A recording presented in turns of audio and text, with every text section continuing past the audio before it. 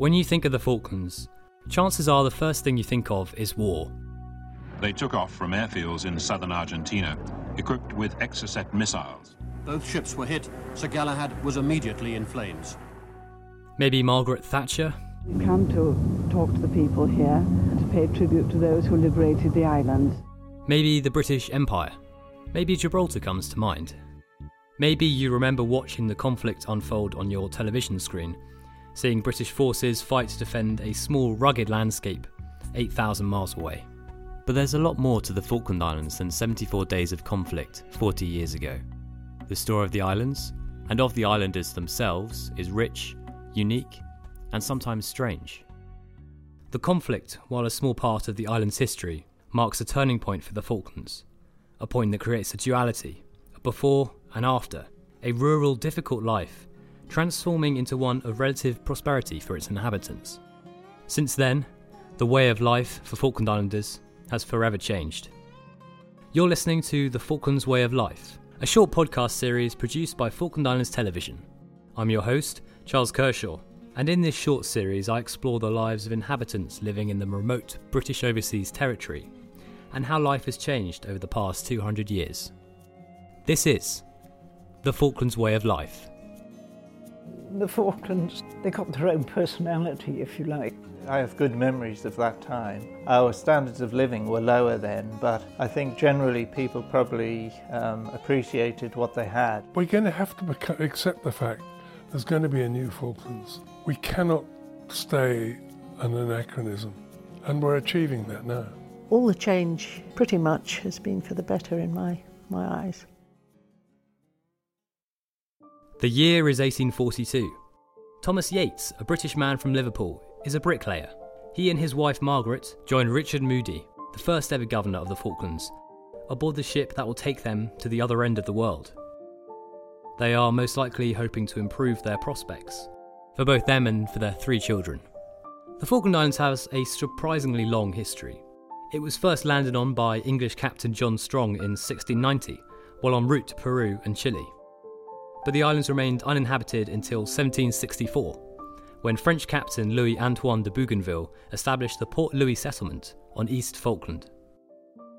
However, its history as a permanently settled society, with its own way of living, really begins after 1833, when an Argentinian garrison was expelled from the islands and British rule was consolidated over the archipelago. The Falklands they got their own personality, if you like. It was more about life in the Falklands than implanting UK life in the Falklands, although of course it was still terribly British. I'm talking with 5th generation islander and local historian Joan Spruce about the first British settlers to the islands that arrived after 1833. I think life was pretty tough to begin with for early settlers. I expect like anybody else in Australia or America or Canada, because particularly those people who'd been granted land for farms, I mean, they really had to build from scratch, build from absolutely nothing. They had to find a harbour, a safe harbour for ships to come in. There had to be peat, there had to be a water supply. As to why did people come? Perhaps life wasn't so good in their own country. Perhaps they had a sense of adventure. And I know ex-military people were encouraged to come out like Chelsea pensioners. They weren't pensioners in age. I think they were pensioners because they'd done their time with the military. So they were encouraged to come and given their house and their plot of land, and it was hoped that they would set up businesses. Also, as a small Royal Marine unit that came as well for the same sort of reasons, really, to populate the place, to be out on parade days, on special days with the uniform. They didn't all stay, but a lot of them did, and a lot of them have descendants here now. So I guess it was a sense of adventure. Sometimes sailors jumped ship and hid out until the ship had sailed, and they settled down, got married, had family. The Falklands, an archipelago of 700 islands, is quite close to the bottom tip of South America, known as Cape Horn. Before the creation of the Panama Canal, ships would pass by Cape Horn to trade goods around the world. Private James Biggs, of the Royal Corps of Sappers and Miners, also arrived in the islands in 1842 with his wife, and with Governor Moody, who he had served with previously in Gibraltar. The family first lived in Port Louis. At the time, the settlement of Port Louis only had a population of 62. They then came to the settlement of Port Stanley once it became the new capital. Today, the Biggs family has a large number of descendants in the islands. I'm Biggs on one side of the family and Felton on the other side. And the Feltons came in 1849, and he came with the Chelsea pensioner lot, and set off with 8 small children. Imagine 8 small children on a ship coming all this way. Then they settled down and continued to produce more until they had 14. So we did a pretty good job of populating the place. For the early settlers, what would that lifestyle be like in terms of, the diet, the style of dress, and kind of the cultural influences? It was a sort of a British outpost. Sort of that kind of culture. Very, very much the British way of life. British rules and regulations and laws and so on. Men and women always wore hats, and even if they're out on a picnic, they would have the long dresses and hats and be beautifully dressed. Diet was very much seasonal. When the geese and the ducks and the penguins were laying eggs, then you would collect those eggs. When the upland geese were fat from eating the diddle-dee berries, that was the time to eat the goose. Although people weren't great fisher people, they would catch fish on rod and line. And also they would build fish walls across a little creek, so when the tide came in, it brought the fish over the wall. You had a thing like a gate set in the wall, piece of corrugated iron. The fish would come in over the gate into the wall, and then when the tide went out, the fish would be left there. So you collected what you wanted, and then you lifted the gate up so they could escape. But not huge fish eaters really. And of course there was mutton. Of course, people had to grow their own vegetables. They made jam out of diddle-dee berries and so on. There were tea berries. So it was very much when things were in season. No deep freezers, of course. Pickled beef as well. That would keep for several months, the beef and the eggs. So. Life for early settlers was pretty hard. Some, such as the Watsons, came as servants from Surrey, and it's believed they accepted 3 years of low wages once they arrived in the islands to pay for the cost of the passage to the Falklands. Accommodation was primitive, even for government officials. One magistrate, W.H. Moore, stated in 1845, "I cannot be expected to take up my abode in one of the peat huts of the common fishermen and sailors." Governor Moody himself complained of living conditions at Government House in Port Louis, where 2 officials had no home during the winter, then under an old boat. But over time, living conditions gradually improved as Stanley and other settlements expanded and grew. And in terms of making a living in the Falklands, was pretty much everyone, sheep farmers or cattle farmers at that time?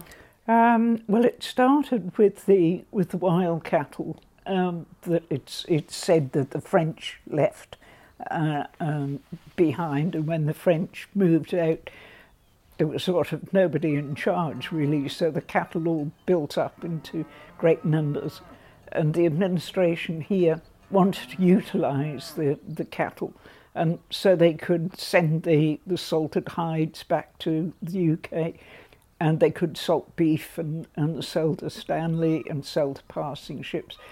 And then I think it was realised that actually you could make more money from wool, so the cattle were virtually killed off, although they were kept for milk cows and so on. And then sheep were introduced, so it was wool. going on at the same time, really, ship repair trade. So it was quite a bit going on at the time. But it was really just wool for a very, very long time. Sheep wool was crucial to the island's economy for a good portion of the island's history. It kick-started economic growth in the islands when the Falkland Islands Company took over Lafone's enterprise in 1851. Farms initially sheared sheep using hand shears, similar in size and shape to gardening shears. This was tough and slow work. Farms began to switch over to machine shears in 1897, with the last farm abandoning hand shears in 1965. In terms of leisure activities, because obviously there wasn't much infrastructure here, they didn't have a cinema or a leisure centre, what would people do for fun? Well, in Stanley, sport always played quite a big part. I'm not sure when football started, horse racing, that was at Christmas really. It was almost sort of called a harvest festival. So that really came from the UK lifestyle, because we weren't harvesting anything at the time. So there were races in Stanley, races around the camp. People would all congregate on one farm and have a jolly good time. People were fairly musical. They played violins, mostly accordions, the old squeeze box thing.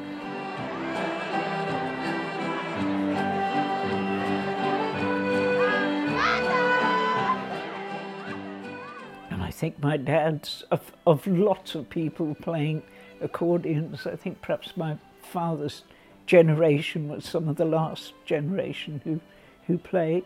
But on the farms, later on, there were the village hall, if you like, with it had dancers. Horse racing is still a very popular pastime, especially in camp, which is the name given to all of the area outside of the current capital, Stanley. Horse races are held every year at Stanley Racecourse on Boxing Day. They're called the Boxing Day races. And dances remain popular as well, with the May Ball being one of the most famous and one of the most popular.